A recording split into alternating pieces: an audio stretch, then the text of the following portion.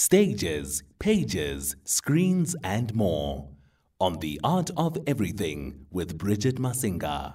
It is indeed the art of everything, fast approaching 10 o'clock as we wrap up the show with a conversation that is focused on a play called Catch 22, which really focuses on GBV. As you know, from November 25th until the 10th of December, it is the 16 days of activism for no violence against women and children. And Catch 22 is a play that seeks to incite, or rather ignite, a conversation around a very serious situation in the country. And we have director and writer Nqobile joining me on the line. How are you doing this evening, Nqobile?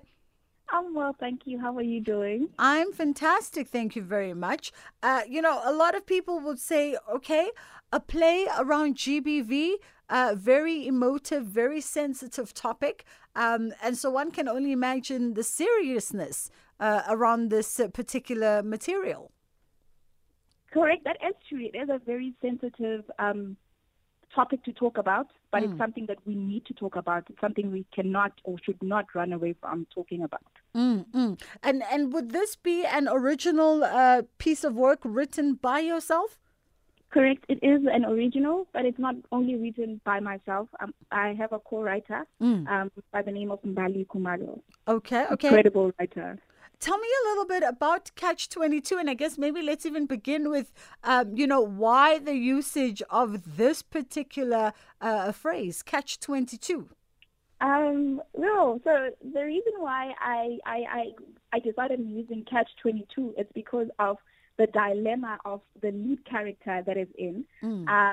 So basically, the lead character is from a place called Freedom Park, which does exist here in Joburg. Yeah.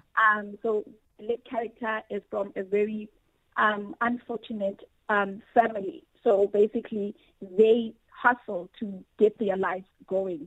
However, in her situation, she not only fights for herself, but she fights also for her family. And she ends up in a GBV situation and has to constantly stay in that fight and fight relationship just so she can provide for her family.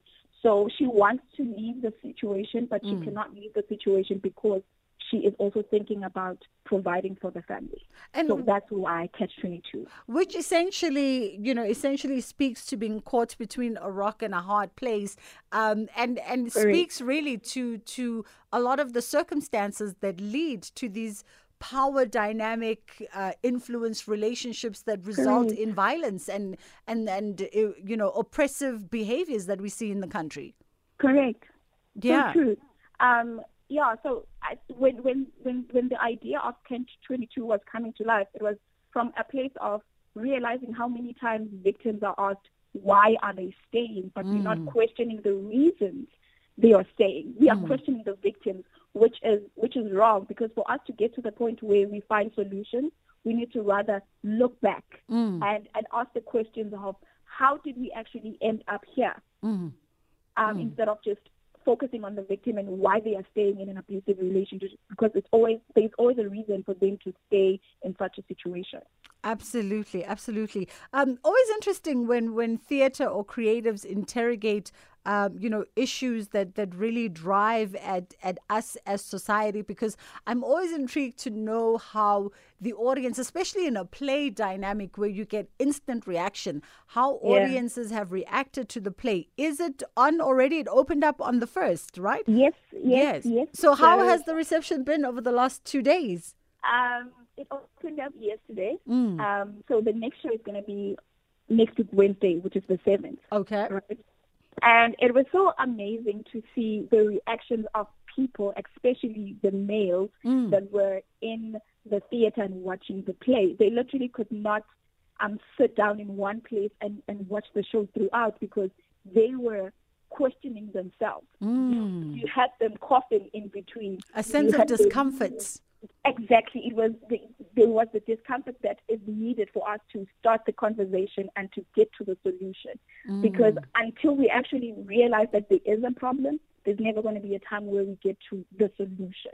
Yes. So that was really an interesting thing to see as the director and also as one of the writers, to see that the message that we are hoping to pass on is actually being passed on. The discomfort that we are hoping for, we can also really see it. Yeah. It's visible.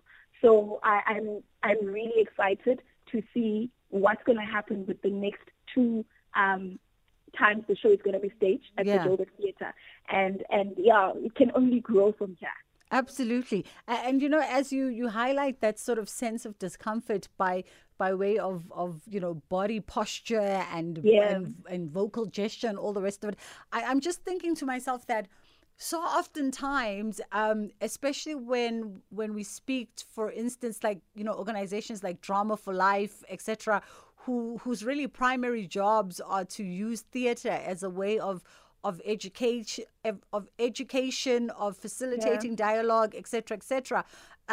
We forget that when we are in these spaces, even with a play like yours, the audience construct is not just made out of people that are all innocent. Somewhere in there probably was, in your play, you mirrored to some audience member maybe a behavior that's closer to home than they find comfort in.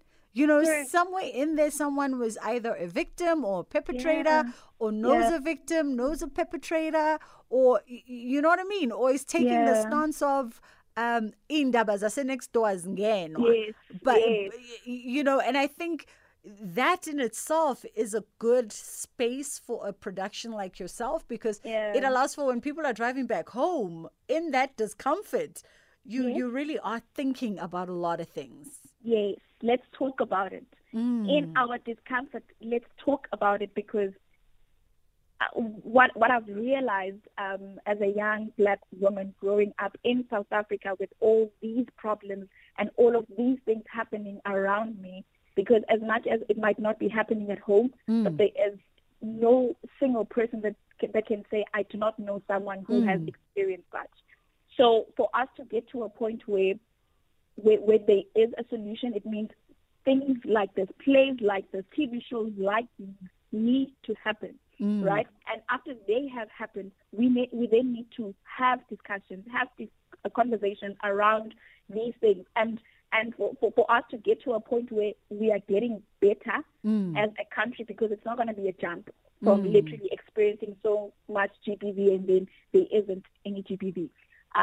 So after that has happened, we would need to sit down, not only as males, not only as females, but together with the interest of beating this pandemic, because it is a pandemic. It is something that we need to really try and figure out, how do we get to the solution? How do we get to an ending point for this thing to no longer happen? It will take a lot of other productions happening, a lot of other dialogues happening outside of Catch-22. But Catch-22 wishes, so rather my wish for Catch-22 is to ignite that dialogue, is to enlighten people and show them the importance of having these conversations, of touching base on these things, and also questioning where did this start? Because this is a really sensitive topic, and this is what we constantly are talking about with the cast and also the crew that we are working with, that this is something that we cannot take lightly, right? It could happen that one of the audience could come in and watch the show and they literally are from the same situation. Yes. But they had to leave home and just find a distraction. And if this is their distraction, how are they going back home? Yeah. With what are they living with? So those are the things that we have, as people working in the production, have questioned, and we are constantly also finding out new things as we constantly do our research. Yeah. Because with something like this, the research does not end. Absolutely. We are constantly finding new things. Absolutely. Nqobile, thank you so much for taking the time to chat to us this evening.